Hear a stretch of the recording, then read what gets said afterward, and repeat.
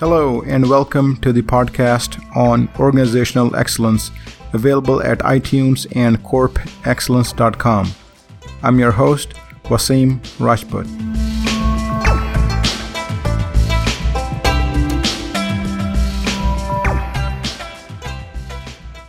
In this episode, I'll discuss the concept of business agility, as that is getting a lot of attention lately in the enterprises.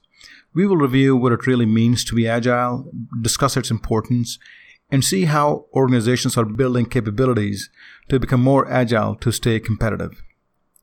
Let's first focus on what business agility really means and the need for it in today's world. As we all know, and we can see it happening, for the past few years, the industry has been going through a lot of disruption. We see, for example, a lot of businesses either transforming themselves dramatically in how they operate and serve their customers, or in some cases we see businesses exiting the market and closing their doors. And all this is happening because of the disruption that has been triggered by the digital revolution and similar phenomena. This disruption, where enterprises either have to adapt or risk being driven out of the market, has become the new constant and the norm. One of the major characteristics of this disruption is that it is associated with rapid change in the marketplace. As this applies to almost all industries, we can see, for example, businesses bringing new products and services at a much rapid pace than before. We see businesses interacting and engaging with customers in new ways and responding to their needs quite quickly, and so forth. So to keep up with this kind of an environment requires an agile enterprise. So business agility refers to an enterprise's ability to respond to this ongoing disruption by meeting market and customer demands. It's about adapting to the constant changes and pressures that an organization faces to bring incremental but rapid changes, both internally and externally. The greater the agility, the faster an organization can meet its customers' needs, thus increasing customer satisfaction. Business agility also provides organizations the opportunity to experiment with new innovations, as this enables them to roll out new products and services to the market quickly, gauge market's reaction accordingly, and then can incorporate that feedback rapidly before releasing the next version or iteration of their offering. In the face of fierce competition and constant market pressures, every organization therefore should incorporate agile practices in all its business operations. We have heard this before, that to succeed, we need to fail faster and do it repeatedly by testing new innovations until we get to where we want to be. So now, as we understand what is meant by organization agility, let's review some of the characteristics of an agile organization based on what we have reviewed so far. In an agile organization, its delivery processes are appropriately aligned to its users, customers, and the market in general to ensure that the right products and services are delivered quickly and based on market and business requirements.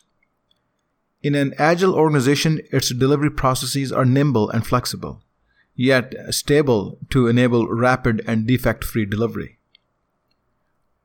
Also, in an agile organization, the organization appropriately listens to market and customer feedback and responds to internal and external change effectively. So if you're part of an organization or department trying to become agile, you should realize that in building such agile capabilities, your organization may need to tailor its overall delivery mechanisms to become nimble and flexible to respond to change. This delivery capability, that in turn is made up of internal systems, methods, and processes, must become lean, stable, yet flexible and fast to deliver at market speed.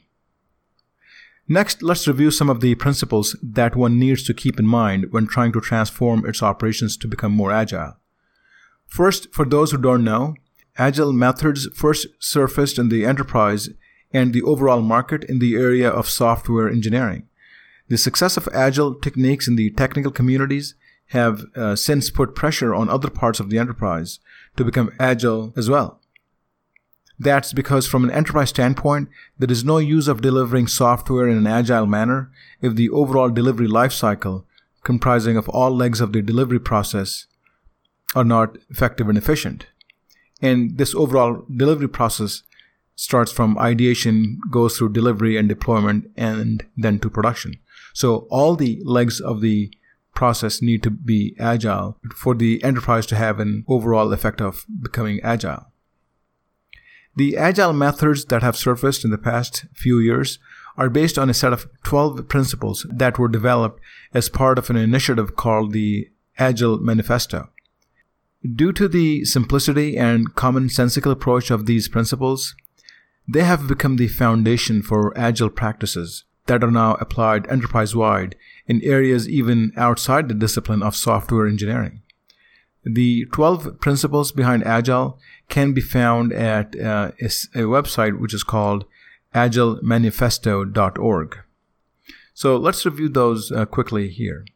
The first principle has to do with satisfying the customer constantly by continuously delivering the product. Number 2 is change is welcome in all phases of the delivery lifecycle. Number 3 is focus on continuous delivery of the product by breaking it down in smaller releases. Number 4 is business users and product development teams must collaborate constantly on delivering the products. Number 5 has to do with empowering teams to self-organize and to make decisions. Number 6 is encourage face-to-face and one-on-one conversations and collaborations and bypass bureaucracy. Number 7 is establish working products delivered to production as the primary means of success. Number 8 is all organization stakeholders should strive to maintain the pace of delivery and performance.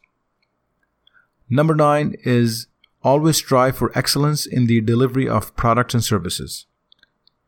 Number 10 is encourage simplicity in all matters. Number 11 is the best results usually come from self-organizing teams. And finally, number 12 is about constant reflection. In the last segment of this episode, let's review business scenarios in the adoption of Agile and see how organizations are adopting Agile practices within the areas of information technology and other areas. In one agility scenario, we see organizations working to break the barrier between their departments. So in all areas of the enterprise, where processes progress in a waterfall approach from one phase to another and are getting tied up in a bureaucracy where there are handoffs from one department to another, organizations are instead looking to break down those barriers between departments by setting up cross-functional teams to collaborate on projects and to deliver them rapidly. In another agility scenario, we see enterprises delivering software rapidly to the market. This is a departure from earlier scenarios where production release cycles were quite long.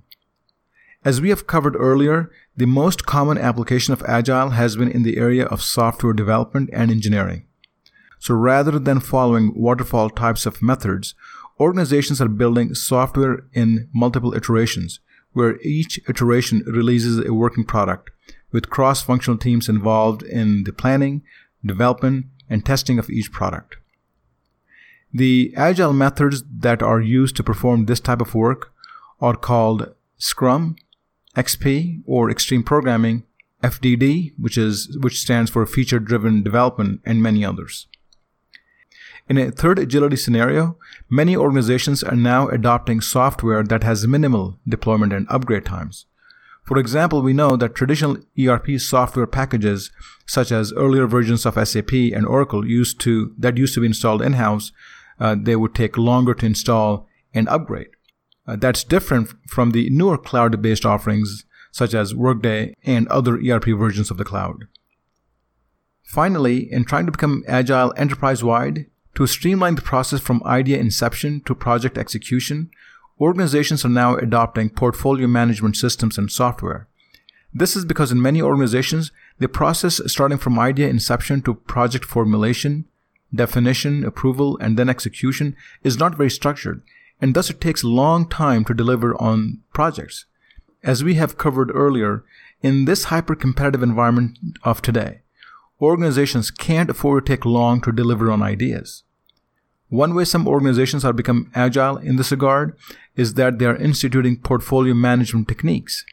So one way organizations are becoming agile in this regard is that they are instituting portfolio management techniques and systems across the enterprise to streamline this entire process from idea capture to execution and product delivery. This, in turn, is allowing organizations to evaluate and test ideas and execute projects and bring products to market rapidly. So to conclude, these were some of the scenarios in which organizations are adopting agile practices.